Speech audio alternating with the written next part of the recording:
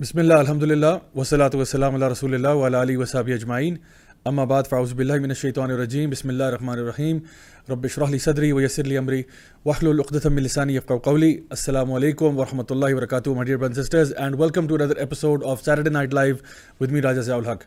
आज का टॉपिक जी हम लोग बात करेंगे वेस्टर्न वर्ल्ड व्यू के बारे में।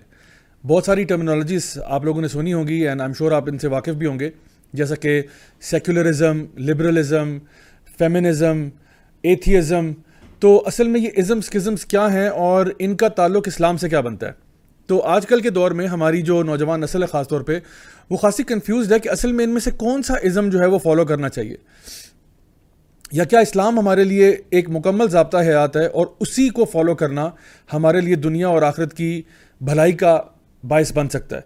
तो इंशाल्लाह आज मैं आपके सामने कुछ इन्हीं टर्म्स को डिस्कस करूंगा और उम्मीद करेंगे कि इंशाल्लाह हम इसमें से कुछ वैल्यूबल लेसन निकाल सकें कि हमें अपनी ज़िंदगी को किस तरह से मोल्ड करना चाहिए। ये जो टॉपिक मैंने आज चुना है, ये टॉपिक बिलखुसूस मुझे बहुत पसंद इसलिए भी है क्योंकि ये एज अ सब्जेक्ट मैं पढ़ाता भी हूँ इंटरनेशनल इस्लामिक यूनिवर्सिटी इस्लामाबाद में, जो कि Islamic world view and civilisations का कोर्स है। और उसके अंदर यही टॉपिक हम लोग कई डिफरेंट जावियों से, कई डिफरेंट एंगल्स के साथ डिस्कस करते हैं, डिफरेंट जो इज़म्स वगैरह इस वक्त दुनिया में मौजूद हैं, और फिर उनका कंपैरिजन करते हैं इस्लामिक वर्ल्ड व्यू के साथ कि दोनों में क्या प्रोज एंड कॉन्स हैं और किस तरह से हम इनको देख सकते हैं। सो सबसे पहला सवाल जो आज हमारे सामने रखा हुआ है वो ये है कि आखिर वर्ल्ड व्यू क्या होता है। What is a world view? अच्छा, वर्ल्ड व्यू को समझने के लिए आप इसको आसान उर्दू तर्जुमा जी कह सकते हैं कि एक नुक्ता नज़र होता है एक इंसान का, या एक ऐसा जाविया जिससे आप दुनिया को देखते हैं। तो वर्ल्ड व्यू से मुराद ये है कि वो आपके ख्यालात, वो आपके थॉट्स, वो आपके आइडियाज़ जिनकी बेसिस पे आप अपने आमाल करते हैं, ये आपका एक वर्ल्ड व्यू बन जाता है। मसलन अगर कोई शख्स जो है वो ये कहता है कि किसी का एतबार ना करना, किसी इंसान को मिसाल के तौर पर प्यार में बहुत सख्त नाकामी हुई और उसका दिल ऐसा उठा प्यार मोहब्बत से कि उसने कहा अब तो किसी का एतबार ना करना, तो ये जो किसी का एतबार ना करना है ये उसका वर्ल्ड व्यू बन चुका है। यानी अब वो इसी एंगल से, इसी नज़रिए से, इसी लेंस के थ्रू हर चीज़ को देखता है। अब सोचिए कि ये जो वर्ल्ड व्यू उसका बन चुका है, इसका डायरेक्ट एक्शन, उसका जो रिजल्ट है वो उसके एक्शंस पे आएगा, क्योंकि अब चूंकि ये सोच चुका है कि किसी का एतबार ना करना, अब ये लोगों से अपने आप को कट ऑफ करना शुरू कर देगा, सोशल आइसोलेशन का शिकार हो जाएगा, हत्ता कि हो सकता है अपने माँ बाप के ऊपर भी ट्रस्ट करना छोड़ दे, क्योंकि इसका एक दफ़ा दिल टूट चुका है, इसका ट्रस्ट बिट्रे हुआ और इसको अब ये लगता है कि मैं किसी पर भी भरोसा नहीं कर सकता। ये अब इसका वर्ल्ड व्यू बन गया। कुछ लोग होते हैं उनका वर्ल्ड व्यू ये होता है, वो कहते हैं, वो हालात के वो भी सताए हुए लोग होते हैं जो कहते हैं कि आजकल नेकी का ज़माना नहीं है। और ये भी उनका वर्ल्ड व्यू कैसे बना, हालात, वाक़यात में भी कुछ किताबें उन्होंने ऐसी पढ़ ली, मे भी घर से तालीम ऐसी मिली, क्योंकि जो आपका वर्ल्ड व्यू है ये आता कहाँ से है, ये किस दुकान से ख़रीदा जाता है। ये किसी दुकान में तो अवेलेबल नहीं होता, लेकिन बचपन से माँ की गोद से शुरू होता है, फिर आपके घर में आपकी फैमिली, आपकी सोसाइटी, आपका स्कूल, कॉलेज, यूनिवर्सिटी, एक्सपीरियंसेस, ये सारे के सारे मिल के आपका वर्ल्ड व्यू फॉर्म करने में मदद देते हैं। और फिर इंसान एक नतीजे पे पहुंचता है कि ये इस जाविये से मैं दुनिया को देख रहा हूं। तो अब अगर एक शख्स ये कहता है कि आजकल नेकी का ज़माना नहीं है, वो असल में आपसे क्या कहना चाह रहा है? वो असल में ये कहना चाह रहा है कि आजकल नेकी करने से फ़ायदा नहीं होता, आजकल नेकी करोगे तो बदला नहीं मिलेगा, बल्कि आजकल बदमाशी का ज़माना है। जब तक आप 2 नंबर तरीके से काम नहीं करोगे तो काम होता नहीं है, जब तक आप लोगों के साथ बदमाशी नहीं करोगे काम नहीं होगा, जब तक आप गलत तरीके से काम नहीं करोगे काम नहीं होगा। तो अब ये शख्स जो दिमाग में ये बात बिठा चुका है कि आजकल नेकी का ज़माना नहीं है, इसके आमाल अब कैसे होंगे? नेकी वाले होंगे या शर वाले होंगे? यकीनन शर वाले होंगे, क्योंकि ये अपने आप को ये बात समझा चुका है कि नेकी से भाई कोई फ़ायदा नहीं होता। तो अब इसका ये वर्ल्ड व्यू बन गया। तो अब वर्ल्ड व्यू इतना इंपॉर्टेंट क्यों है? क्योंकि वर्ल्ड व्यू आपके सॉफ्टवेयर, आपके समझे कि कंप्यूटर का सॉफ्टवेयर है और आपका जो जिस्म है ये हार्डवेयर है, और जैसा सॉफ्टवेयर कहेगा वैसा हार्डवेयर करेगा। अगर आपने अपने दिमाग में एक चीज़ बिठा ली है कि ये ऐसा है, तो फिर आपके एक्शंस भी उसके अकॉर्डिंगली खुद ब खुद आ जाएंगे। एक ज़माने में मेरा भी वर्ल्ड व्यू होता था यू ओनली लिव वंस, कि ज़िंदगी सिर्फ एक दफ़ा मिलती है, खाओ पियो ऐश करो, इंजॉय लाइफ। लेकिन फिर अल्हम्दुलिल्लाह अल्लाह ताला ने कुरान पढ़ना और उसको समझना नसीब फरमाया, तो सूरतुल बकरा की एक आयत जो है उसने मेरा वर्ल्ड व्यू बदल दिया। वो कौन सी आयत है? जहाँ पे अल्लाह सुब्हानहू तआला फरमाते हैं कि कैफ़ तकफ़ुरून बिल्लाहि व कुंतुम अमवातन फ़अहयाकुम सुम्मा युमीतुकुम सुम्मा युहयीकुम सुम्मा इलैहि तुरजाऊन, कि तुम कैसे अल्लाह में कुफर कर सकते हो जब तुम मरे हुए थे, अल्लाह ने तुम्हें जिंदा किया, फिर तुम्हें मौत आएगी, फिर तुम जिंदा किए जाओगे और लौट कर तुमने अल्लाह के पास जाना है। तो पता चला कि जिंदगी एक दफ़ा नहीं, 2 दफ़ा मिलती है। एक जिंदगी जो अभी हमारी है और एक जो उसके बाद आने वाली है, और जैसा यहां करोगे वैसा वहां भरोगे। As you sow shall you reap, what goes around comes around. तो जब ये आयत मैंने पढ़ी और इसके ऊपर गौर व फिक्र किया तो समझ में आया कि राय साहब ऐसे तो काम नहीं चल सकता, आपको तो अपने तौर तरीके बदलने होंगे। वो जो पहले आप कर रहे थे कि जी जिंदगी एक दफ़ा मिलती है, खाओ पियो ऐश करो, अब वो वाला काम नहीं है।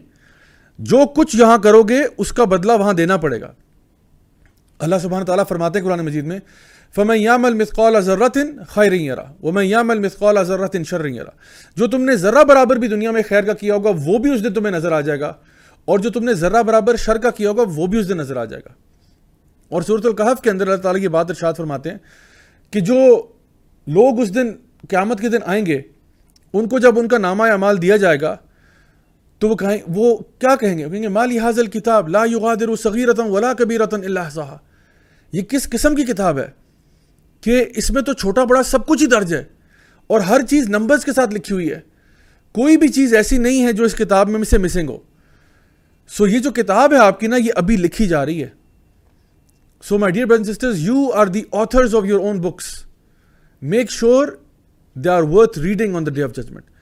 क्योंकि जिसकी किताब अच्छी होगी वो खुद लोगों के पास जाएगा और कहेगा हाँ उमुकरा किताबिया, ये लो मेरी किताब पढ़ो, ये लो मेरी किताब पढ़ो। और जिसको उसके लेफ्ट हैंड में किताब मिलेगी वो सोचे बर्बाद हो गया। तो हमारा जो वर्ल्ड व्यू है वो हमारे एक्शंस को ड्राइव करता है। मेरे अपने टीचर्स कहा करते थे कि जिस दिन तुम अल्लाह और उसके रसूल पर और रोज़े क़यामत पर ईमान ले आए, उस दिन से तुम्हारा चलना फिरना उठना बैठना इस बात की गवाही देगा कि तुम अल्लाह उसके रसूल और रोज़े क़यामत पर ईमान ले आए हो। वरना कहना तो बहुत आसान है कि जी मैं अल्लाह को मानता हूँ, मैं नबी करीम सल्लल्लाहु अलैहि वसल्लम को मानता हूँ, जी मैं जी उनसे बड़ी मोहब्बत करता हूँ और मैं जो है ना रोज़े क़यामत पर ईमान लाता हूँ, लेकिन उस पर चलना बड़ा मुश्किल है। चलने से मुराद अब आपके एक्शंस जो हैं इसी बिलीफ के अकॉर्डिंग होने चाहिए। क्योंकि जो शख्स भी अल्लाह से डरने वाला है, जो शख्स भी अल्लाह का तकवा रखने वाला है, जो शख्स भी जानता है कि मैंने अल्लाह के सामने पेश होना है, उसका बिहेवियर ऑटोमेटिकली चेंज हो जाता है। तो इसलिए अल्लाह ताला हम सबको अमल करने की तौफीक अता फरमाए, और जो भी हमसे गलतियां कोताहियां होती हैं अल्लाह ताला उनको माफ़ फरमाए। लेकिन ये हमारा वर्ल्ड व्यू बन जाता है। तो इस्लाम जो है आपको एक बाकायदा तौर पर एक वर्ल्ड व्यू प्रोवाइड करता है, जिसको हम सादा अल्फाज में ईमान भी कहते हैं।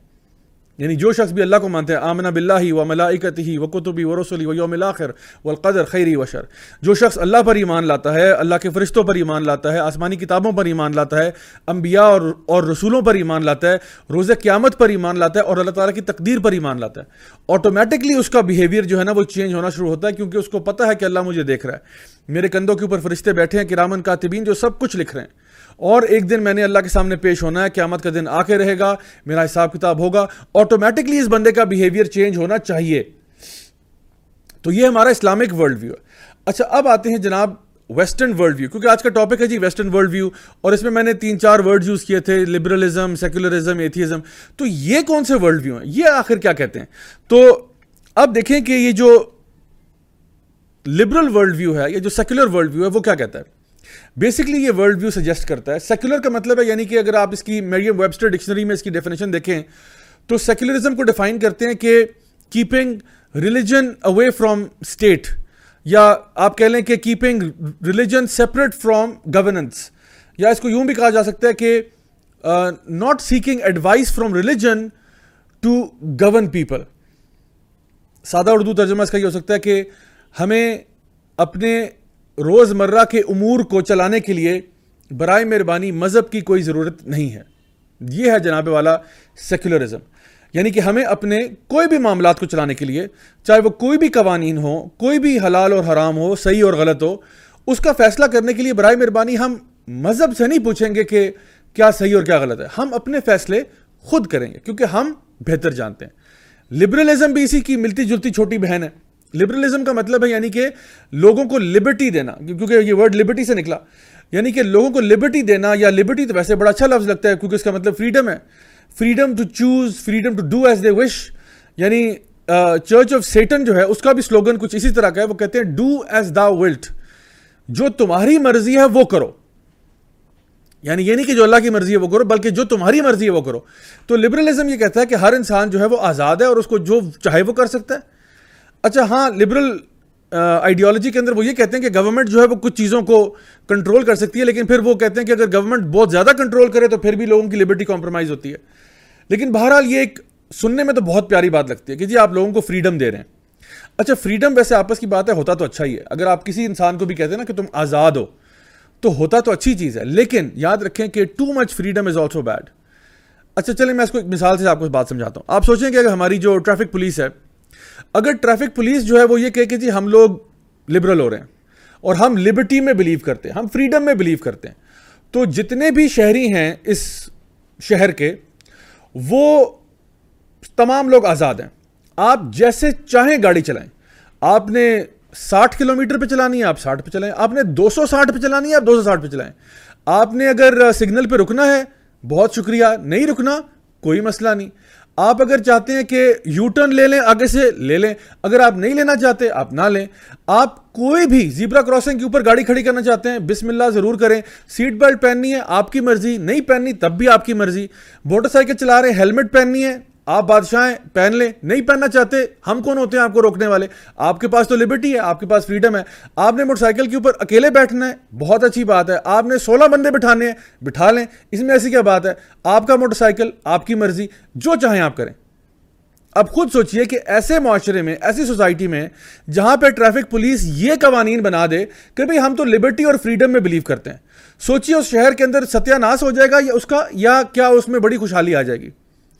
तो जाहिर सी बात है, थोड़ा सा अगर आप गौर फिक्र करें और ये देखा जाए कि जी लोगों को बिल्कुल आज़ाद कर दिया जाए, तो उससे क्या होगा? केओस क्रिएट होगा, एनार्की क्रिएट होगी।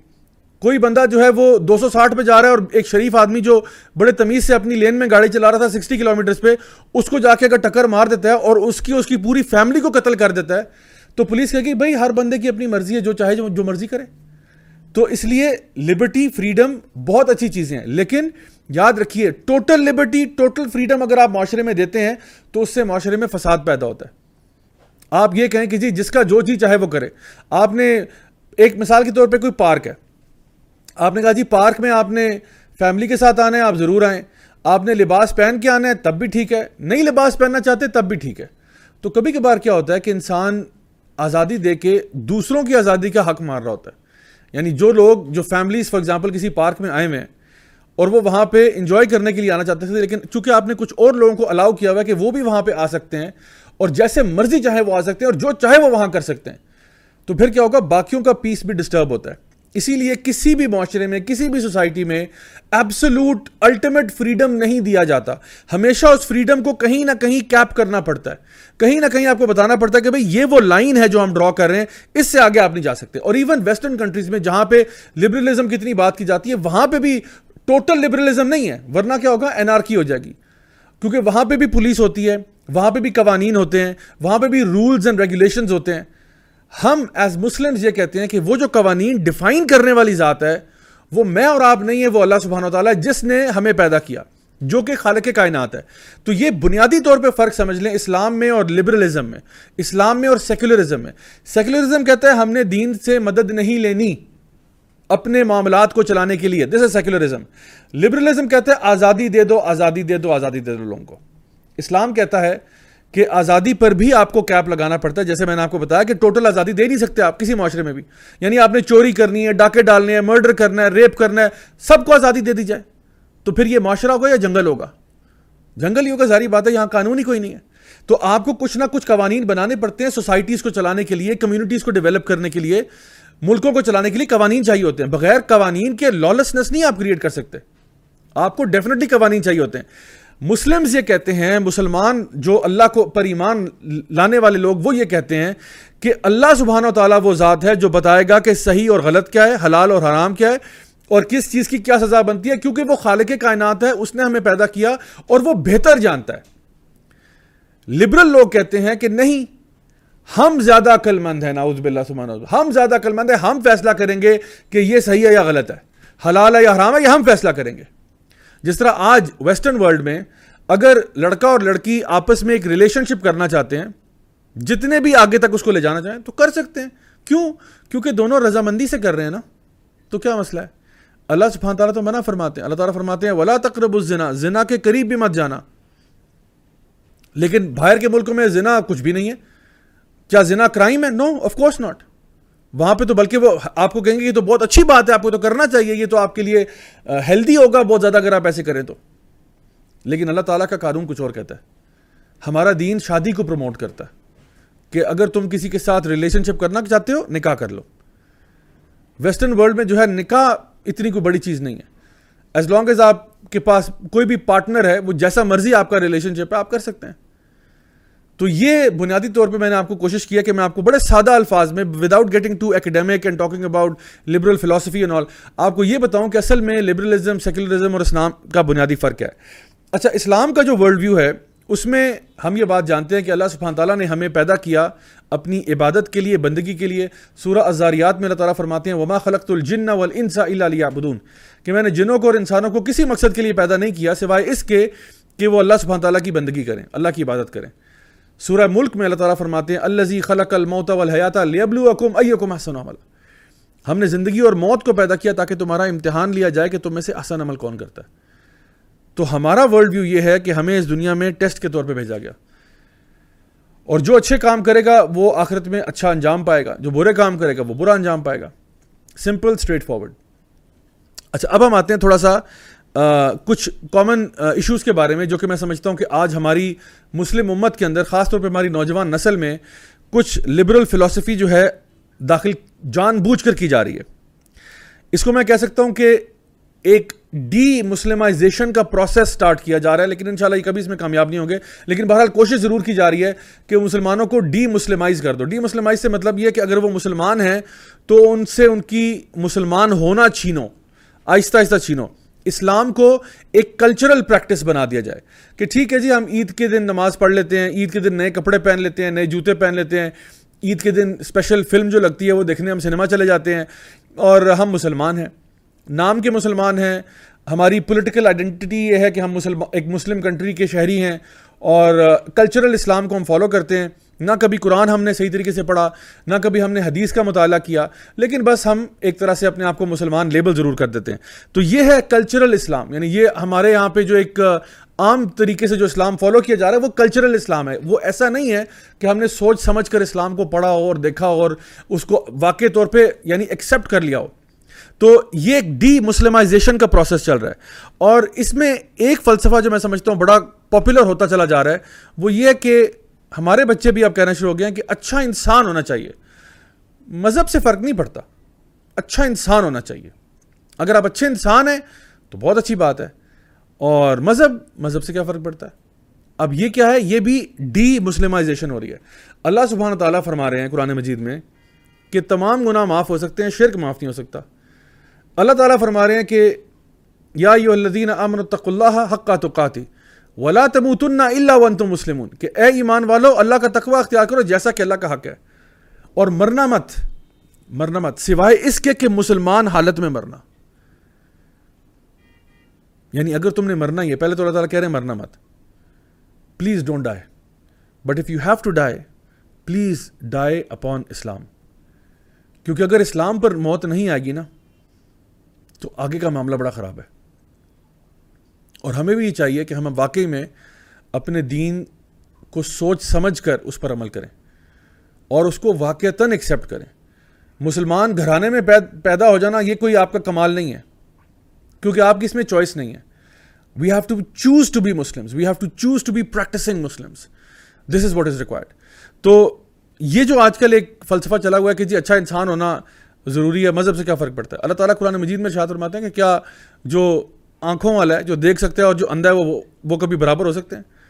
जो जानता है और जो नहीं जानता है वो बराबर हो सकते हैं? एक शख्स जो ईमान पर है और जो कुफर में है, दोनों बराबर हो सकते हैं? कैसे आपने कह दिया कि नहीं बस अच्छा इंसान? और कौन डिसाइड करेगा अच्छा इंसान कौन है? मैं, आप, या अल्लाह सुब्हानहू तआला? जिसने पैदा किया वही बताएगा अच्छा इंसान कौन है। एक इंसान ये दावा कैसे कर सकता है कि मैं अच्छा इंसान हूं जब उसका रिलेशनशिप अल्लाह से ही खराब है? तो how can you claim to be a good person when you are not good with Allah?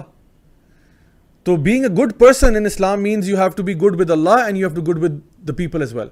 हकूकुल्लाह और हकूकुल इबाद दोनों लेके चलने हैं आपने। ये नहीं कि जी हकूकुल्लाह मैं कर रहा हूं, हकूकुल इबाद साइड पे कर दो, या हकूकुल इबाद कर रहा हूं, हकूकुल्लाह को छोड़ दो, ऐसा नहीं है। दोनों को साथ लेकर चलना जरूरी है।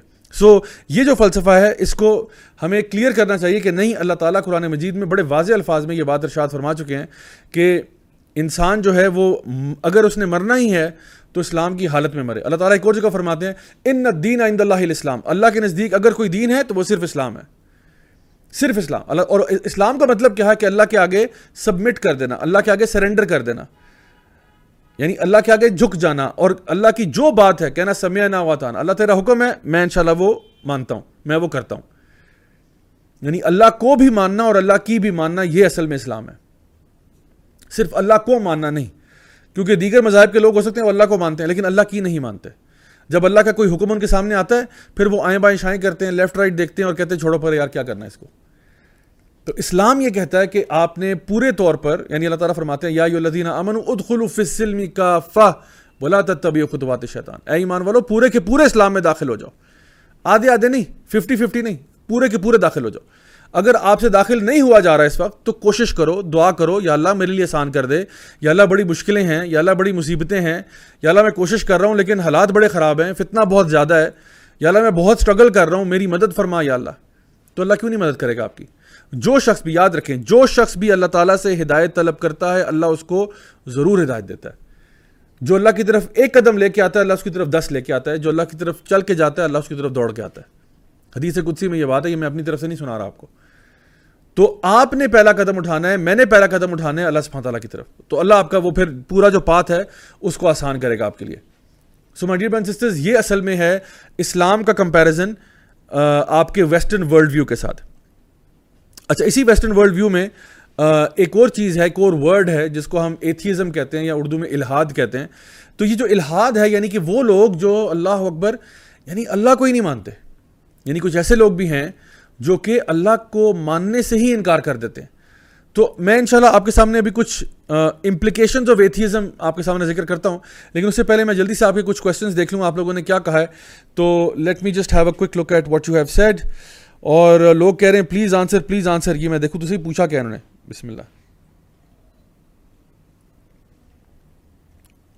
अहमद आदिल कह रहे हैं बेस्ट बुक ऑफ सीरतुन नबी सल्लल्लाहु अलैहि वसल्लम, रहीकुल मख्तूम के नाम से किताब है, सील्ड नेक्टर इंग्लिश में उसका नाम है।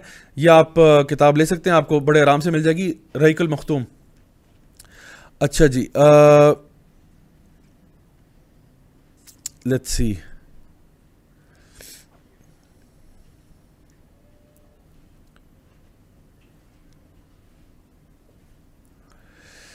अच्छा जी, सोनिया अवान कह रही जी अगर ये बोला जाए कि अच्छा इंसान होना चाहिए, इट मीन्स कोई बंदा किसी को किसी चीज़ से मना ना कर सकता, जबकि आपको चाहिए कि राइट को राइट और बैड को बैड बोलना चाहिए। ठीक है, सही है, इंशाल्लाह इसमें कोई मसला नहीं है। अच्छा जी, तफसीर का सोर्स पूछा है, इब्न कसीर की तफसीर आप पढ़ सकते हैं इंशाल्लाह। राइट,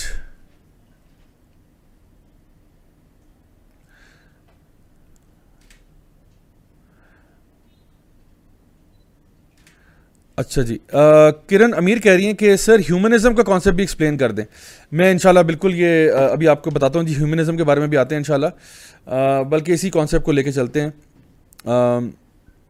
राइट, सो ह्यूमनिज्म का सवाल पूछा है जी, और आगे कुछ इल्यूमिनाटी के सवाल भी आ रहे हैं, और चलें इंशाल्लाह इस पे मैं बड़े आराम से आपके साथ बात करूंगा इंशाल्लाह। इल्यूमिनाटी एजेंडा पे मैं काफ़ी दफ़ा वीडियोस बना चुका हूँ, लेकिन इंशाल्लाह कभी सैटरडे नाइट लाइव पे भी तसल्ली से इसको हम हैंडल करेंगे।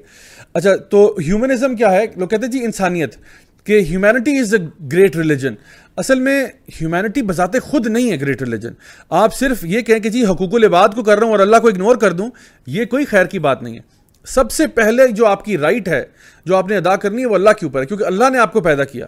अब देखिए, कोई शख्स जो है, आप इमेजिन करें आप किसी को गिफ्ट देते हैं और वो शख्स जो है आपको थैंक यू भी ना कहे, बल्कि उल्टा मुंह फेर के करके चला जाए, तो आप कहोगे यार कितना बदतमीज़ आदमी है ये। तो कम से कम तो ये कहोगे ना कि बदतमीज़ आदमी है, रूड है बहुत ज़्यादा। तो अल्लाह सुब्हान तआला जिसने आपको सब कुछ अता फरमाया जो आज आपके पास है, जो कुछ भी आपके पास माली तौर पे, जिस्मानी तौर पे, साइकोलॉजिकल तौर पे, जिस तरह से जो कुछ भी आज आपके पास है, कोई सलाहियत है, वो सब अल्लाह की देन है। और इंसान अल्लाह का शुक्र भी अदा ना करे और दुनिया में लोगों को हेलो हाय करता रहे, थैंक यू करता रहे, और अल्लाह जिसने उसको सब कुछ दिया जो उसके पास है उसको इग्नोर कर दे। यानी इतना भी उसको तौफीक ना हो कि वो 5 वक्त की नमाज पढ़े, सिर्फ 5 वक्त 24 घंटे में से 24 मिनट निकाल ले वो बस, और अल्लाह के आगे सजदा रेज हो जाए और दुआ करे कि या अल्लाह मुझे माफ़ कर दे, मैं शुक्र करता हूँ तूने जो कुछ मुझे अता फरमाया उसके लिए। शैतान का वादा था, शैतान ने कहा था अल्लाह ताला से कि मैं इनके आगे पीछे दाएं बाएं से आऊँगा, वला तजिदु अक्सरहुम शाकिरीन, और ये ज़्यादातर तेरे नाशुक्रे निकलेंगे।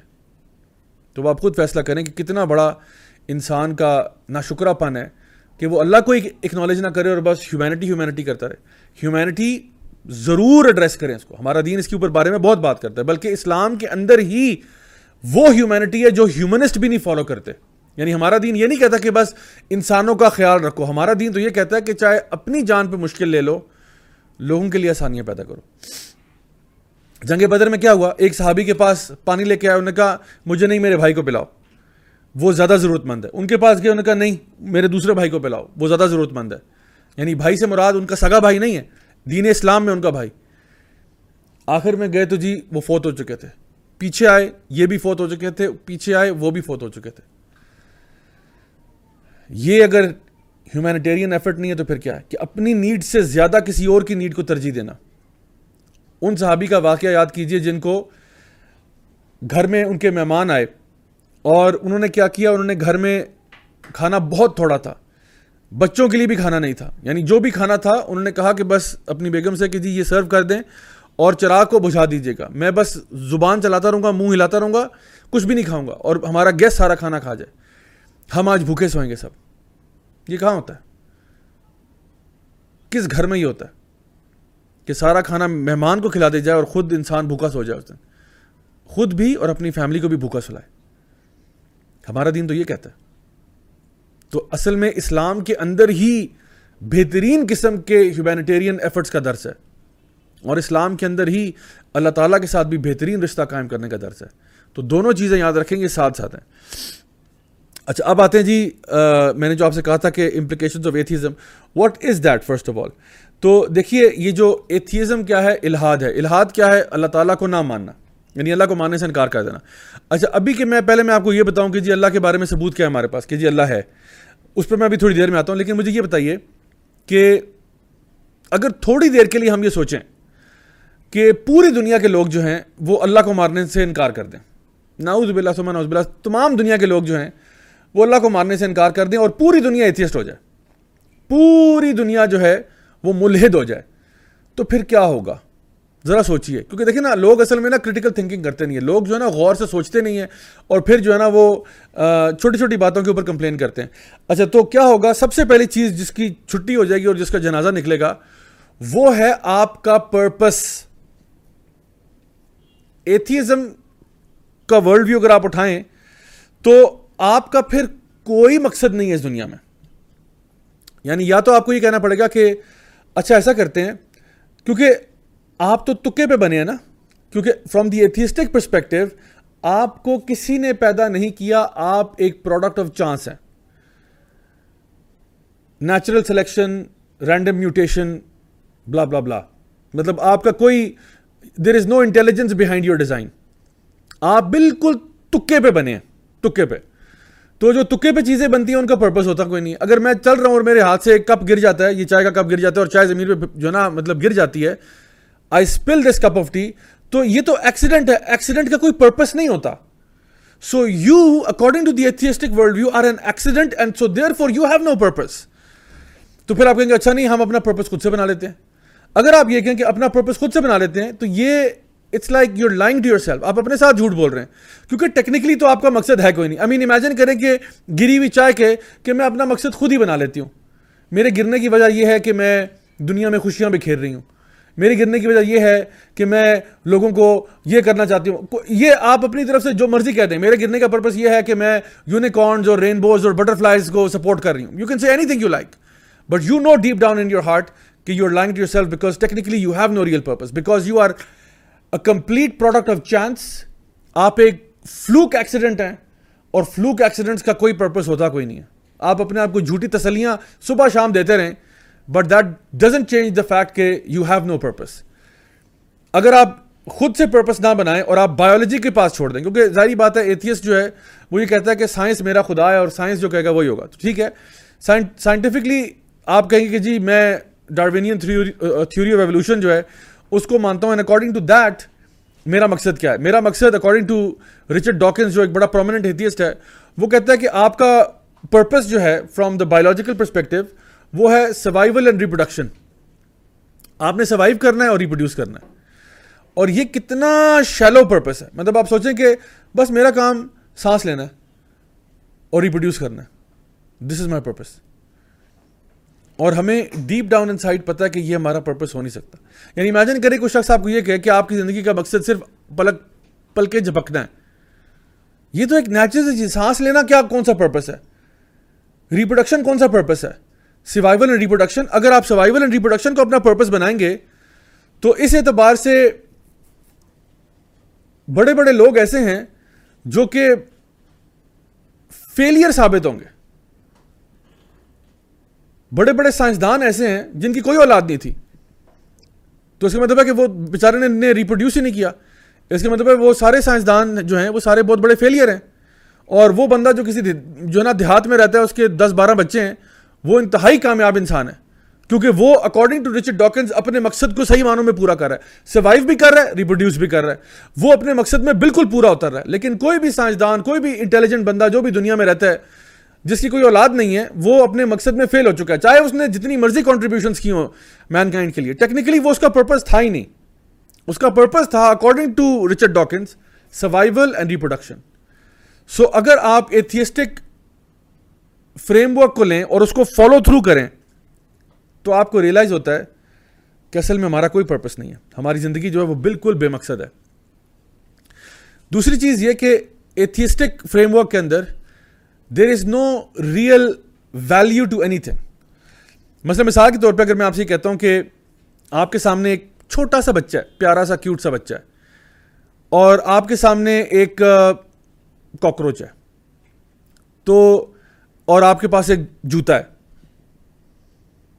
बच्चे को मारें या कॉकरोच को मारें?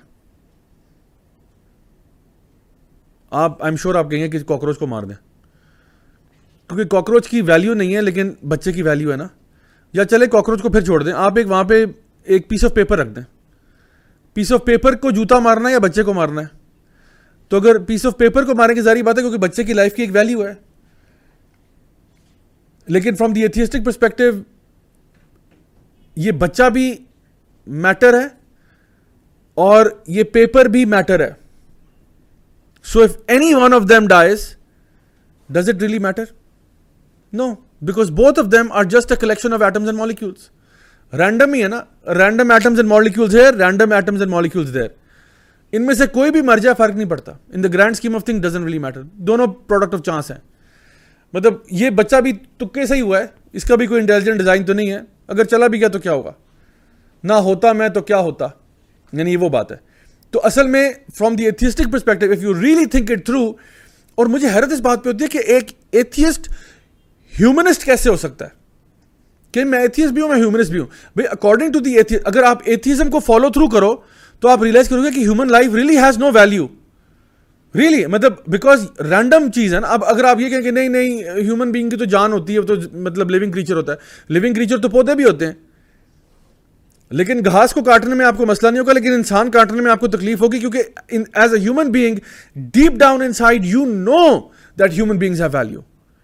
हमें अल्लाह ताला ने जब पैदा किया तो हमारी फितरत में यह बात डाल दी कि इंसान की वैल्यू है, इंसान की कदर कीमत को समझो। हमें घास काटते हुए, पेपर फाड़ते हुए कोई तकलीफ नहीं होगी, लेकिन इंसान को मारते हुए इंसान 10 दफा सोचता है कि भाई ये करना भी चाहिए कि नहीं करना चाहिए। We all realize that human life has value. लेकिन from the atheistic perspective you are stripped of your values.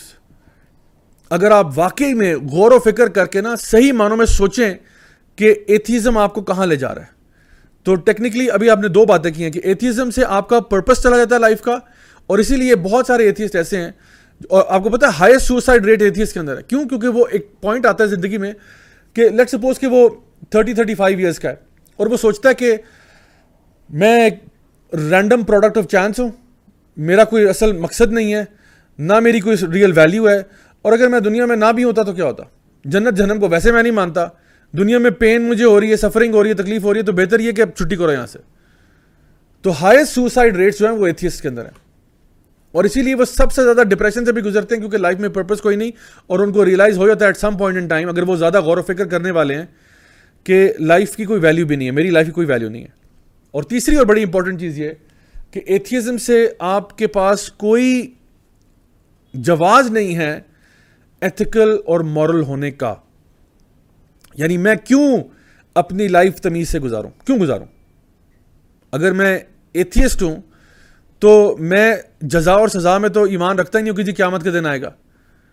मैं तो समझता हूं कि ये दुनिया ही बस दुनिया है, आगे कुछ भी नहीं है। और अगर मैं कहीं पे किसी को चीट कर सकता हूं, कहीं पे किसी से स्टील कर सकता हूं, कहीं पे कोई और बुरा काम कर सकता हूं, तो मुझे करना चाहिए। रीजन बीइंग के आखिरत में तो कोई हिसाब किताब है ही कोई नहीं, आखिरत है ही नहीं।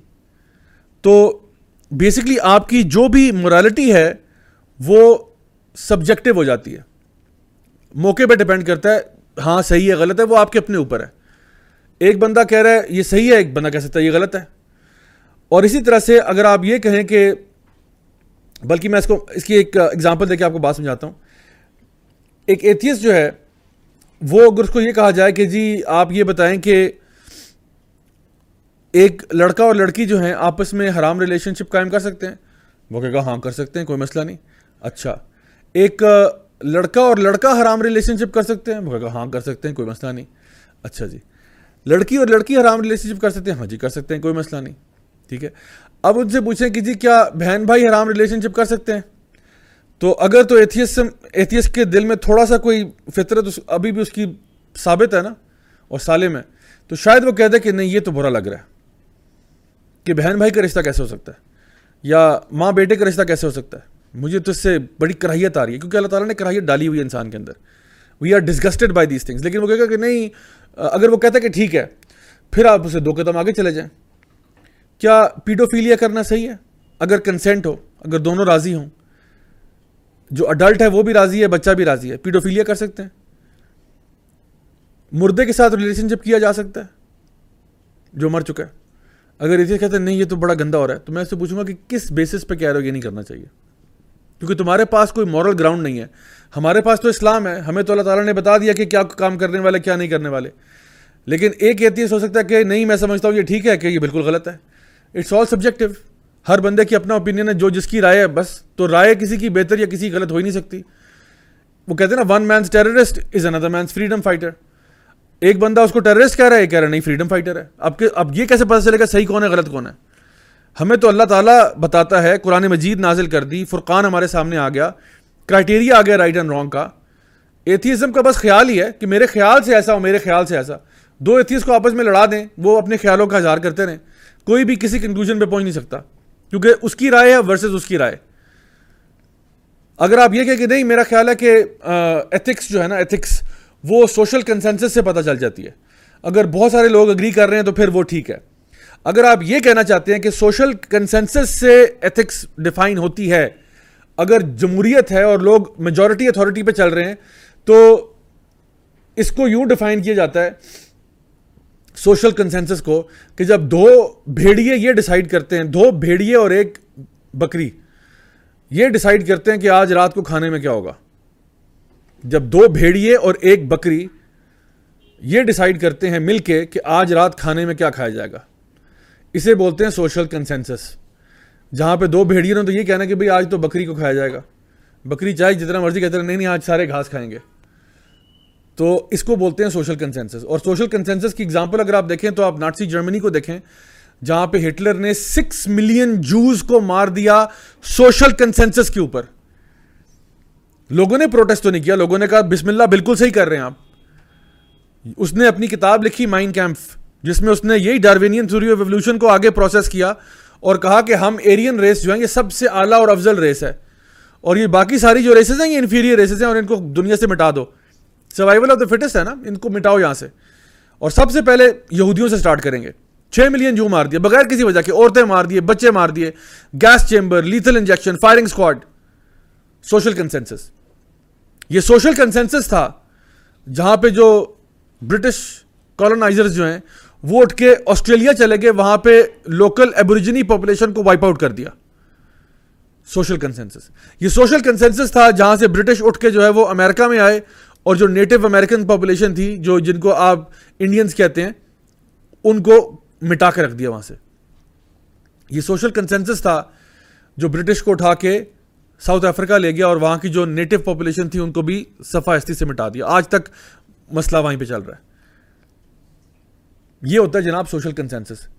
सोशल कंसेंसस में अगर आप इंसानों पे छोड़ दें तो इंसानों ने, हिस्ट्री ने, तारीख ने शो किया कि बार बार इंसानों को जब आपने पावर दी है, उन्होंने क्या किया है, बेपनाह करप्शन किया।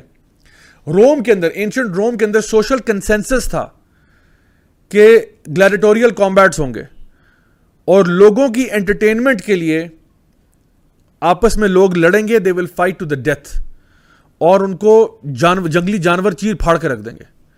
ये वहां पे लोग रोजाना देखते थे। आज आप बात करते हैं रियलिटी टीवी की और मिक्स मार्शल आर्ट्स की और तरह तरह की चीजों की। उस जमाने की रियलिटी टीवी क्या था? लोग आते थे, पूरे कॉलोसियम में बैठते थे और वहां पे लोगों को आपस में लड़ाया जाता था, फाइट टू द डेथ। एक बंदा मरेगा, यानी दोनों में से कोई एक को मरना होगा, और लोग तमाशा देख रहे हैं। रोज एक बंदा कत्ल हो रहा है या ज्यादा लोग कत्ल हो रहे हैं रोजाना, और फिर उन पे जंगली जानवर छोड़े जा रहे हैं जो उनको चीर फाड़ के, लोगों के सामने चीर फाड़ के रखते हैं, और सब तालियां बजा रहे हैं और सेलिब्रेट कर रहे हैं कि बहुत अच्छा हो रहा है, बहुत अच्छा हो रहा है। और जितना ज्यादा खून खराबा होगा उतना ज्यादा लोग एंजॉय कर रहे थे। It was complete social consensus कि हमारे माशरे का जो डाउन ट्रॉडन तबका है उसको बनाओ, जो ना ग्लैडिएटर्स, उनसे लड़ाओ और उनको चीर फाड़ के हमारे सामने दिखाओ। ये है social consensus throughout history. तो अगर आप ये कहते हैं कि नहीं सोशल कंसेंसस बड़ा अच्छा होता है, आज अगर पूरा अमेरिका उठ जाए और ये कहे कि जी होमोसेक्सुअलिटी इज ब्यूटीफुल, तो हम कभी भी ये नहीं कह सकते, क्योंकि हमें पता है कि अल्लाह ताला ने इस चीज को मना फरमाया। अगर आज पूरा अमेरिका खड़ा होकर कह दे, पूरा यूरोप खड़ा होकर कह दे कि जी हराम रिलेशनशिप ही सबसे अच्छा रिलेशनशिप होता है, तो हम कभी भी इसको मानने के लिए तैयार नहीं है, क्योंकि हम लोग अल्लाह ताला के मानने वाले हैं और अल्लाह की मानने वाले हैं। ये लोग चाहते हैं कि अपने तरीके से सूद को हलाल कर दो, कर दो, जिना को हलाल कर दो, कर दो, शराब को हलाल कर दो, कर दो।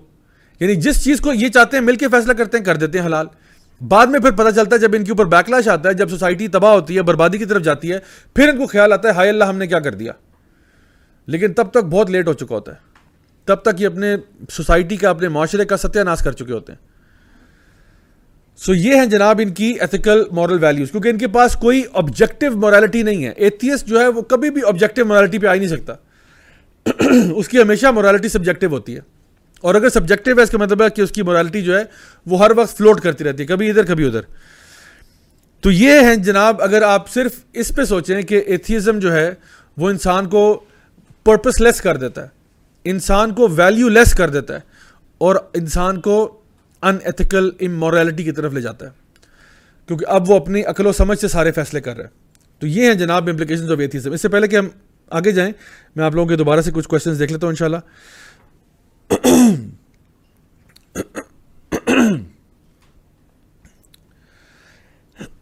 Let's see, sorry.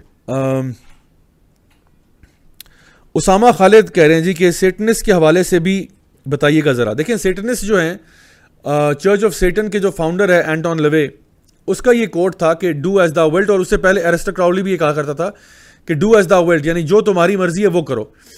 तो अब यही सेटनिस्ट फिलॉसफी हमारे पास भी आ रही है, यानी यही सेटनिस्ट फिलॉसफी जो है, इसी की एक शक्ल ये है जो मेरा जिस्म मेरी मर्जी। तो हम तो कहते हैं ना जिस्म तुम्हारा है और ना मर्जी तुम्हारी है जी, जिस्म तुम्हें अल्लाह ने दिया है और मर्जी भी अल्लाह की चलेगी।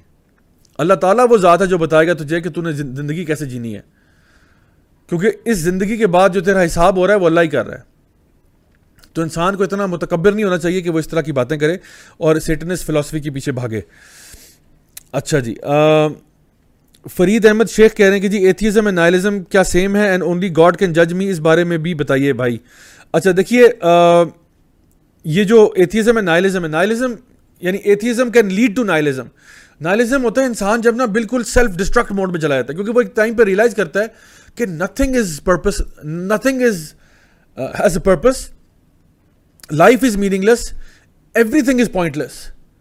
And so this leads a person to a lot of destructive behaviour, यानी इंसान सेल्फ डिस्ट्रक्ट पे चला जाता है जब वो एथिज्म उसको नाइलिज्म की तरफ ले जाता है कि मेरे होने या ना होने से क्या फर्क पड़ता है, मतलब मैं अगर दुनिया से चला भी जाऊं तो क्या फर्क पड़ता है, ये अगर मर भी जाए तो क्या फर्क पड़ता है, वो मर जाए तो क्या फर्क पड़ता है, यानी it leads a person towards that self destruct mechanism.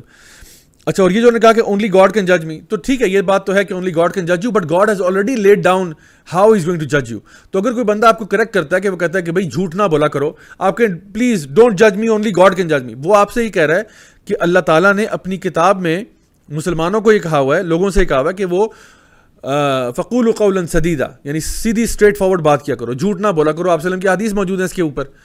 तो अल्लाह का ही हुक्म है कि झूठ ना बोलो। तो अगर एक इंसान आपको अल्लाह का ही हुक्म सुना रहा है तो वो आपको जज नहीं कर रहा, वो आपकी इस्लाह करना चाह रहा है। लेकिन मैं ये ज़रूर कहता हूँ कि इस्लाह जो है वो प्यार और मोहब्बत से होनी चाहिए, उसमें आप लोगों के ऊपर यानी सख्ती और जबर और ये चीज़ें मत करें, प्यार मोहब्बत के साथ उनको अल्लाह ताला का पैगाम उन तक पहुँचा दें। मानना ना मानना वो उनका बिजनेस है, तो इसलिए उन तक बात पहुँचाना हमारा काम है।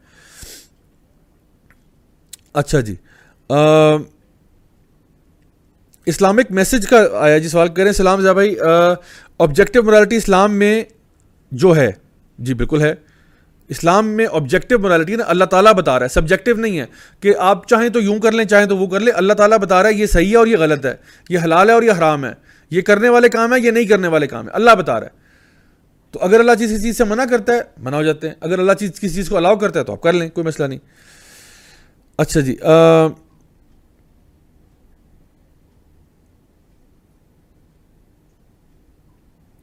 अच्छा जी, अक्सा जहूर का सवाल है जी, कह रही है अस्सलाम वालेकुम ज़ा भाई, kindly give some guidelines to female teachers at universities because हमें क्लास में स्टूडेंट्स के साथ फ्रेंडली लिंक रख के टॉपिक समझाना पड़ता है। नहीं, फ्रेंडली देखें, पहली बात तो यह कि मैं फीमेल टीचर से कहूँगा कि आप फीमेल यूनिवर्सिटीज़ में ही पढ़ाएं, आप मेल यूनिवर्सिटीज़ में ना पढ़ाएं जहाँ पे मेल्स होते हैं, ये पहली बात है। दूसरी बात ये कि जो भी अगर आपका इंटरेक्शन है मेल्स के साथ तो उसमें फ्रेंडली होने की ज़रूरत नहीं है, आप टू द पॉइंट रहें और यानी आप उसमें एक यानी टॉपिक के ऊपर रहते हुए बात करें, बजाय कि आप उसमें कुछ और गपशप का पहलू बीच में लेके आएँ। तो ये फिक्र ना करें कि आगे क्या हो रहा है। मैं पहला ऑप्शन आपको ये दिया कि बेहतर ये कि आप किसी फीमेल ओनली यूनिवर्सिटी में पढ़ाएं, और अगर आपका कहीं पे भी कोई मेल इंटरेक्शन होता है तो वो बिल्कुल स्ट्रेट फॉरवर्ड होना चाहिए, टू द पॉइंट होना चाहिए, उसमें कोई भी फ्रैंकनेस और ये चीज़ें नहीं होनी चाहिए। अच्छा जी, अब्दुल्ला मालिक पूछ रहे हैं, अस्सलाम वालेकुम ज़ा भाई, how to stop negative thoughts about future. देखिए, ये देख लें आप, यानी टू बी पॉजिटिव ऑलवेज नो के फ्यूचर जो है ना वो अल्लाह ताला बेहतर जानता है। यानी अल्लाह ताला ने एक तकदीर है, अल्लाह ताला ने ना जो आप हर इंसान को दी हुई है, हर इंसान की अपनी एक तकदीर है और वो वही होगा जो अल्लाह चाहेगा। तो आपका फ्यूचर के बारे में परेशान होकर अगर तो कोई फ़ायदा होता तो मैं कहता ज़रूर बैठ के ना तो सुबह दोपहर शाम में 3-3 दफ़ा परेशान हो जो ना हो लिया करें। लेकिन इंसान को अपने तौर पर कोशिश करनी चाहिए और फिर अल्लाह पे छोड़ देना चाहिए। यानी जो भी मामला आप करना चाहते हैं, जो भी काम आप करना चाहते हैं खैर का, उसके ऊपर कोशिश करें पूरी, और उसके बाद अल्लाह पर तवक्कल करें, अल्लाह पर भरोसा करें। उसके बारे में नेगेटिव सोच के कोई फ़ायदा नहीं है, इंसान मजीद अपने आप को मतलब डिप्रेशन और एंजाइटी की तरफ लेके जाता है। हमेशा एक पॉजिटिव आउटलुक रखा करें इंशाल्लाह ताला। अच्छा जी, लास्ट क्वेश्चन लेते हैं। शाजिया जुल्फ़िकार का सवाल है, ज़िया भाई, has Quran never been altered and other holy books. जी, कुरान जो है आज भी उसी तरह है जैसा कि नबी करीम सल्लल्लाहु अलैहि वसल्लम के दौर में था। बाकी सारी किताबों के बारे में कोई ऐसी गारंटी नहीं है। बाकी सारी किताबें जो हैं उनके अपने जो मानने वाले हैं वो खुद ये बात एडमिट करते हैं कि हमारी किताबें ओरिजिनल हालत में प्रिजर्व नहीं है।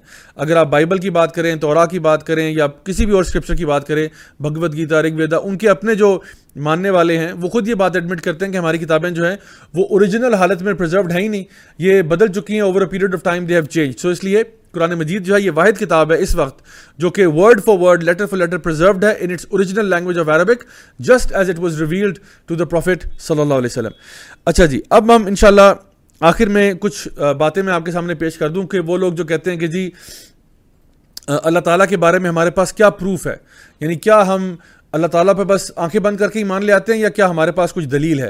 तो वैसे तो इसके ऊपर मेरी पूरी वर्कशॉप्स हैं, लेकिन मैं आपके सामने दो सिर्फ चीज़ें मेंशन करूंगा कि अल्लाह के बारे में क्या एविडेंस है हमारे पास। देखिए, एक कॉमन सेंस की बात है कि मिसाल के तौर पे ये ग्लास अगर पड़ा हुआ है मेरे सामने, तो मैं ये नहीं कह सकता कि ये ग्लास जो है ये खुद ब खुद यहाँ पे आ गया। अगर मैं ये कहूँगा कि ये ग्लास खुद ब खुद यहाँ पे आ गया तो आप कहेंगे ज़िया भाई आप बराए मेहरबानी अपना दिमागी तवाज़ुन जो है वो शायद खो बैठे हैं, आप किसी अस्पताल जाएं और अपना साइकेट्रिक वार्ड में जाके ना अपना टेस्ट करवाएं कोई, कि आप मेंटली जो है ना कोई अनस्टेबल लग रहे हैं। तो अगर कोई बंदा ये कहता है कि ये ग्लास खुद ब खुद क्रिएट हो गया तो कोई मानने के लिए तैयार नहीं होगा। तो ये बताइए कि ये पूरी कायनात खुद ब खुद कैसे पैदा होगी, जो कि इस ग्लास से अरबों खरबों खरबों दफ़ा ज़्यादा कॉम्प्लिकेटेड है। ये मोबाइल फ़ोन खुद से नहीं बन सकता। मतलब मैं आपको अगर ये कहूँ कि जी एक मोबाइल फ़ोन है, ठीक है ना, मतलब मैं एक डब्बा लूँ और डब्बे में खाली डब्बा पड़ा हुआ है और 3-4 घंटे के बाद मैं डब्बा खोला, उसमें एक मोबाइल फ़ोन पड़ा हुआ था और बिल्कुल ब्रांड न्यू iPhone 12 कोई नया आ गया वो उसमें पड़ा हुआ है। तो आप मानने से इनकार कर देंगे कि भाई ये कहाँ से आ गया, क्योंकि आपको पता है कि जो भी मोबाइल फ़ोन है उसके पीछे कोई बनाने वाला है, उसको किसी ने असेंबल किया है, उसके पीछे एक इंटेलिजेंस है। मोबाइल फ़ोन से कई कई गुना ज़्यादा कॉम्प्लिकेटेड ये कायनात है, जिसमें सूरज, चांद, तारे, गैलेक्सीज, प्लैनेट्स का ये पूरा एक सिस्टम है जो कि चल रहा है और फ्लॉलेसली चल रहा है। हम लोग इस प्लैनेट अर्थ पे बैठे हुए हैं जो कि अपने एक्सिस पे भी रोटेट कर रहा है और सूरज के इर्द गिर्द भी रोटेट कर रहा है। और सूरज जो है, ये जो हमारा सोलर सिस्टम है, ये भी हमारे सेंटर ऑफ द गैलेक्सी के इर्द गिर्द रोटेट कर रहा है और हमारी गैलेक्सी जो है ये भी मूव कर रही है एट एस्टाउंडिंग स्पीड्स। येट इतनी अभी हम लोग स्पेस में ना इतनी स्पीड से मूव कर रहे हैं, आपकी सोच है, रोटेट भी कर रहे हैं, रिवॉल्व कर रहे हैं, मूव कर रहे हैं। लेकिन आप देखें कि ये पानी का जो ग्लास है, अगर मैं इसको उठाता हूं एब्सोल्युटली स्टिल, मैं अगर टेबल पर रखता हूं एब्सोल्युटली स्टिल, यानी कि आपको एहसास भी नहीं हो रहा कि हम मूव कर रहे हैं। क्या अमेजिंग सिस्टम है। आप अपने अंदर देखें, आपका एक सेंट्रल नर्वस सिस्टम है, आपका एक रेस्पिरेटरी सिस्टम है, आपका एक डाइजेस्टिव सिस्टम है, यानी इतने ज़्यादा सिस्टम्स आपके अंदर चल रहे हैं और वो काम कर रहे हैं, मल्टीपल टास्क हो रहे हैं, खुद ब खुद हो गया। एक छोटा सा सिस्टम तो खुद से बन नहीं सकता, चाहे मोबाइल का हो या घड़ी का हो। तो ये जो सिस्टम्स हमारे अंदर पूरी कायनात जो बसी हुई है और जो हमारे बाहर जो कायनात है, ये सारे सिस्टम खुद ब खुद चल रहे हैं। यानी ये प्लेटो, एरिस्टोटल जो थे ना, पुराने जो फलसफी थे, वो कहा करते थे wherever there is a design there has to be a designer. जहां पे भी कोई डिजाइन है ना, वहां डिजाइनर होना लाजिमी है। क्या यूनिवर्स में डिजाइन है? क्या जानवरों का डिजाइन है? क्या फूलों का डिजाइन है? क्या फलों का डिजाइन है? क्या ये दरख्तों का, पत्तों का, आसमान और जमीन का डिजाइन है? तो फिर डिजाइनर कौन है? अल मुसव्विर कौन है? ठीक है। सो ये एक छोटा सा बच्चा जो है ना, उसको भी पता चल जाता है कि कोई तो है जो निज़ाम हस्ती चला रहा है। अल्लाह ताला को जो ढूंढना चाहते हैं उनको अल्लाह मिल जाता है, और जिसका मूड ही नहीं है फिर वो सारी ज़िंदगी मूड बना के रखा रहे, लेकिन जो ढूंढना चाहता है उसको अल्लाह मिल जाता है। क्योंकि इंसान की कॉमन सेंस ही कहती है कि चीज़ें खुद ब खुद नहीं होती। छोटे से बच्चे से आप ये एक्सपेरिमेंट कर सकते हैं। आपको पता है, एक छोटा बच्चा बैठा ना, लेट्स सपोज 1 साल का है, 1 साल का बच्चा, 1 साल का बच्चा बैठा हुआ है, आप टेबल पे ऐसे करें, बच्चा क्या करेगा? वहां देखेगा। क्यों? क्योंकि ये टक टक टक खुद ब खुद नहीं हुई, किसी ने किया है। शायद उसकी माँ आ गई है, शायद बाप आ गया, शायद कोई छोटा बहन भाई आ गया है, वो उस तरफ देखता है कि ये टक टक की आवाज़ कहाँ से आई है। यानी टक टक क्या है? कोई बहुत बड़ी मशीन है, सिर्फ ये आवाज़ आई है, और वो देखता है कि हाँ, छोटा 1 साल का बच्चा। अपने घर में अगर आपके कोई बच्चे सच्चे हैं, उनके साथ ये टेस्ट करके देख लें। खाली कमरे में बच्चा बैठा हुआ है, कहीं पे कोई ठक ठुक करे, बच्चा फौरन उस तरफ देखता है, मुतवज्जे हो जाता है। क्यों? क्योंकि कोई आया है, किसी ने किया है। हालांकि पूरी कायनात हमारे सामने, और हम कहते हैं नहीं ये तो खुद ब खुद बनी है, तुक्के पे, चांस पे। इमाम अबू हनीफा का बड़ा ज़बरदस्त वाक़या कि उनकी एक मुल्हिद के साथ ना डिबेट हो गई। मुल्हिद ने कहा जी फलां टाइम पे आप आ जाएं, आपके साथ बहस करते हैं। इमाम साहब ने कहा ठीक है जी, कितने बजे आना है? 11 बजे पहुंच जाएं। ठीक है जी, पहुंच जाएंगे। क्या हुआ जी? 11 बज गए। वो मुल्हिद जो था एथियस्ट, वो वहाँ पहुँच गया, उसके साथ कुछ लोग भी आ गए। इमाम साहब गायब। अच्छा जी, 11 से 11:30 हुए, 12 बज गए। इमाम साहब कोई घंटा डेढ़ लेट हुए। जब फाइनली वहाँ पहुँचे तो वो बंदा आगे से बड़ा गुस्से हुआ। उसने कहा जी आप इतने बड़े इमाम बने फिरते हैं और आप डिबेट पे आप लेट आए हैं, इसकी क्या वजह है? तो इमाम साहब ने कहा भाई थोड़ी सी गलती हो गई आज। कहते बड़ा अजीब वाक़या हुआ। मैंने कहा आपसे शेयर कर दूँ। कहा हाँ जी, क्या वाक़या हुआ? इमाम साहब ने कहा मैं जब अपने घर से निकला तो आपको पता है मेरा घर जो है वो दरिया के दूसरी साइड पे। तो मैं जब दरिया क्रॉस करने लगा तो वहाँ पे कोई किश्ती नहीं थी। मैंने अल्लाह से दुआ की या अल्लाह कोई किश्ती आ जाए। इतनी देर में क्या देखता हूँ कि एक दरख्त धड़ाम से मेरे सामने गिर गया। दरख्त के टुकड़े हो गए, टुकड़े जो है वो लकड़ी के फट्टे बन गए, ज़मीन से कीले आई और कीले ने ठोक के वो किश्ती मेरे सामने बना दी, और उसके वो चप्पू वगैरह भी तैयार हो गए, और मैं किश्ती में बैठा, मौजा देखते हुए मैं हैरान हो गया, हक्का बक्का रह गया। मैं उसमें बैठा और किनारे से पार हुआ और फिर मैं आपके पास पहुंचा। सॉरी थोड़ी सी ताखीर होगी, लेकिन अल्हम्दुलिल्लाह मैंने बहुत बड़ा मौजा देख लिया। तो वो जो मुल्हिद था वो हंसना शुरू हो गया। उसने कहा ये तुम्हारा इमाम है भाई, ये हो ही नहीं सकता। तो इमाम साहब ने कहा क्या मतलब नहीं हो सकता? कहता है ये जो आपने कहानी सुनाई है कि किश्ती खुद ब खुद बन गई, ये तो हो ही नहीं सकता। इमाम साहब ने कहा मतलब ये कोई हज़ारों साल में भी हो सकता? उसने कहा 1000 साल तो छोड़ें दूर की बात है, ये करोड़ों करोड़ों सालों में भी नहीं ऐसा हो सकता कि किश्ती खुद ब खुद बन जाए।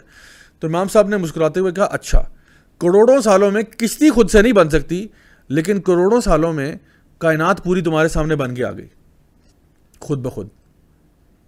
इस बात पर वो जो एथियस्ट था उसको समझ में आ गई कि जो इमाम साहब ने उसके सामने नुक्ता पेश किया है वो यही है कि चीज़ें खुद ब खुद नहीं होती। ये रब्बे कायनात है जिसने इस ज़मीन और आसमान को पैदा किया, मुझे और आपको पैदा किया। तो ये मैंने आपको एक सिंपल सी छोटा सा एक फॉर्मूला बताया, हालांकि ये एक आर्ग्यूमेंट है सिर्फ, जिसको हम कहते हैं डिज़ाइनर आर्ग्यूमेंट। उसके अलावा बेशुमार आर्ग्यूमेंट्स हैं, और मेरी इस पर डिटेल्ड वर्कशॉप भी है जिसका एक छोटा वर्जन जो है आपको नेट पे भी मिल जाएगा, ब्लाइंड फेथ के नाम से, जिसमें मैंने मजीद चीज़ों को डिस्कस किया। इसके अलावा लॉस्ट की वर्कशॉप है, वो भी आपको ऑनलाइन मिल जाएगी इंशाल्लाह, जिसपे मैंने इसके कुछ और एस्पेक्ट्स को मैंने कवर किया है, जहाँ पे हम ये बात करते हैं कि वो कौन से डाउट्स हैं जो लोग अल्लाह ताला के बारे में डाउट्स क्रिएट करते हैं, उनको कैसे एड्रेस किया जा सकता है। सो बहरहाल ये ऐसे कुछ चीज़ें हैं जो अल्हम्दुलिल्लाह हम मुसलमान होने के नाते हम अल्लाह ताला के बारे में, यानी सिर्फ आंखें बंद करके नहीं, हमें बहुत सारे एविडेंसेस हैं कि हम अल्लाह ताला पर क्यों ईमान लाते हैं। हम कुरान मजीद को आखिरी किताब आखिर क्यों मानते हैं, हम नबी करीम सल्लल्लाहु अलैहि वसल्लम को आखिरी नबी क्यों मानते हैं, सब के दलाइल मौजूद हैं। और इसीलिए जब हम इस्लाम को फॉलो करते हैं तो हम अपने पूरे दिल से हम कबूल करते हैं और हम कहते हैं रदीतु बिल्लाहि रब्बा व बिल इस्लामी दीना व बि मुहम्मदिन सल्लल्लाहु अलैहि वसल्लम नबिया। मैं राज़ी हूँ कि अल्लाह मेरा रब है, मैं राज़ी हूँ कि इस्लाम मेरा दीन है, और मैं राज़ी हूँ कि नबी करीम सल्लल्लाहु अलैहि वसल्लम मेरे आखिरी नबी और रसूल हैं। तो माय डियर ब्रदर्स सिस्टर्स, ये कुछ ऐसी बातें हैं जो मैं चाहता हूँ कि आप लोग अपने जहनों में बिठा लें कि अल्लाह ताला एक है, वहदहू ला शरीक है, और अल्लाह ताला का बनाया हुआ निज़ाम जो है वो सबसे अच्छा है। सेक्युलरिज्म हो, लिबरलिज्म हो, एथियज़म हो, ये सब के सब ऐसे निज़ाम है जो खुद ब खुद टूट के आपके सामने आपको नज़र आएगा ये किस तरह से कोलैप्स कर जाएंगे। क्यों? क्योंकि इनके अंदर यानी वो वुसअत है ही नहीं, इनके अंदर वो ताकत है ही नहीं कि ये अपने आप को सस्टेन कर सकें, और इनसे जो रिजल्ट्स आएंगे वो आप खुद देखेंगे कि क्या बर्बादी फैल रही है। एक छोटी सी मिसाल आपको देता हूं इंशाल्लाह आज की बात रैप अप करते हुए, कि आप खुद सोचिए, लोग कहते हैं जी बहुत तरक्की हो रहा है जी, वेस्ट बड़ी तरक्की कर रहा है। मुझे आप खुद बताइए तरक्की आखिर किस चीज़ में? साइंस और टेक्नोलॉजी में तरक्की हो रही है, मानने के लिए मैं तैयार हूं, लेकिन मुझे बताएं कि डिप्रेशन में कहां तरक्की हुई है? लोग मजीद डिप्रेशन का शिकार हो रहे हैं, मजीद एंग्जाइटी का शिकार हो रहे हैं, सुसाइड रेट्स कहां से कहां पहुंच गए। आप देखिए फ्रॉड कितना ज्यादा बढ़ गया, करप्शन कितनी ज्यादा बढ़ गई है, माशरे के अंदर ज्यादतियां कितनी बढ़ गई हैं, रेप कितने बढ़ गए हैं। यानी देखिए, इसको आप प्रोग्रेस कहते हैं। आप ये देखें कि यानी कत्ल गारत कितनी बढ़ गई है, बेहयाई और फहाशी कितनी बढ़ गई है, इसको आप तरक्की कहते हैं। छोटे छोटे बच्चे बच्चियां हमारे महफूज नहीं हैं, अब हमारी बहनें बेटियां महफूज नहीं है, इसको आप तरक्की कहते हैं। सुभान अल्लाह। आप जरा सोचिए थोड़ी देर के लिए कि जिसके ऊपर वेस्ट फख्र करता है वो तो अपनी साइंटिफिक प्रोग्रेस को बताते हैं, जी हमने कंप्यूटर बना दिया, हमने लैपटॉप बना दिया, हमने फलां कर दिया, लेकिन मुआशरे का आपने बेड़ा गर्क कर दिया साथ साथ। क्यों? क्योंकि आपकी जो लिबरल फिलॉसफी, जो सेक्युलर फिलॉसफी है, ये आपके सामने इतना बड़ा महल टूटता हुआ नजर आ रहा है कि ये जो आपने उसूल बनाया था ना, अल्लाह ताला के कानून को छोड़ के आपने जब अपने कानून बनाए थे, सोसाइटी का आपने बेड़ा गर्क कर दिया हुआ है। आज बच्चे जो है वो माँ बाप के साथ उनका क्या रिलेशनशिप है, बच्चों का अपने टीचर्स के साथ क्या रिलेशनशिप है, वो अदब और एहतराम की का ही जनाजा निकाल दिया आपने। ये आपने अपने लिबरल थॉट्स को डाल डाल के लोगों के अंदर। सोचें कि सोसाइटी का क्या असर किया है। आज किसी भी घर में आप चले जाएं, मैं आपको चैलेंज करता हूं, किसी भी घर में आप चले जाएं और आप उन घर वालों से उनके हालात पूछें कि आपके हालात कैसे हैं, आप खुश हैं या आपके घर में मुसीबतें आई हुई हैं, और वो ये कहेंगे कि जी हालात बड़े ख़राब हैं। क्यों ख़राब हैं? अल्लाह ने ख़राब नहीं किए। जब भी आप अल्लाह ताला के बताए हुए अहकामात पर अमल नहीं करेंगे तो सबसे पहले आपके घर में बिगाड़ शुरू होगा, और वो बिगाड़ फैलता फैलता आपकी कम्युनिटी में, आपकी सोसाइटी में, आपके माशरे में अपने उरूज पे पहुंच जाएगा, और तब तक बात बहुत लेट हो चुकी होती है, तब तक बहुत देर हो चुकी होती है। अल्लाह ताला से दुआ है कि अल्लाह ताला हम सब को सही मानों में अच्छा मुसलमान बनने की तौफीक अता फ़रमाए और अपने बताए हुए अहकामात पर अमल करने की तौफीक अता फ़रमाए। मैं दुआ करता हूँ कि अल्लाह ताला हमारे लीडरों को भी हिदायत दे और हमें तौफीक दे कि वाकई में हम पाकिस्तान को एक मदीना जैसी रियासत बना सकें, पाकिस्तान को एक ऐसा मुल्क बना सकें जहाँ पे अल्लाह ताला का दीन जो है कायम व दायम हो, और इंशाल्लाह पूरी मुस्लिम उम्मत को अल्लाह ताला ताकत अता फ़रमाए, पूरी मुस्लिम उम्मत को हिदायत नसीब फ़रमाए कि वाकई में हम ये लिबरलिज़म, सेकुलरिज़म और ये जितने भी और इज़म्स किज़म्स हैं इनको छोड़कर अल्लाह ताला के दीन पर अमल करना शुरू करें। मेरी दुआ है अपने लिए भी और आपके लिए भी कि अल्लाह ताला हम सब की गलतियाँ, कोताहियाँ, गुनाहों को माफ़ फ़रमाए, अल्लाह ताला हम सब से राज़ी हो जाए और अल्लाह ताला हम सब को इंशाल्लाह दुनिया में भी खैर नसीब फ़रमाए और आखिरत में जन्नतुल फिरदौस में आला मकाम नसीब फ़रमाए। इंशाल्लाह I will see you guys next week, same time, same channel. Until then, this is me, Raja Ziaul Haq, signing off. Wassalamu alaikum wa rahmatullahi wa barakatuh.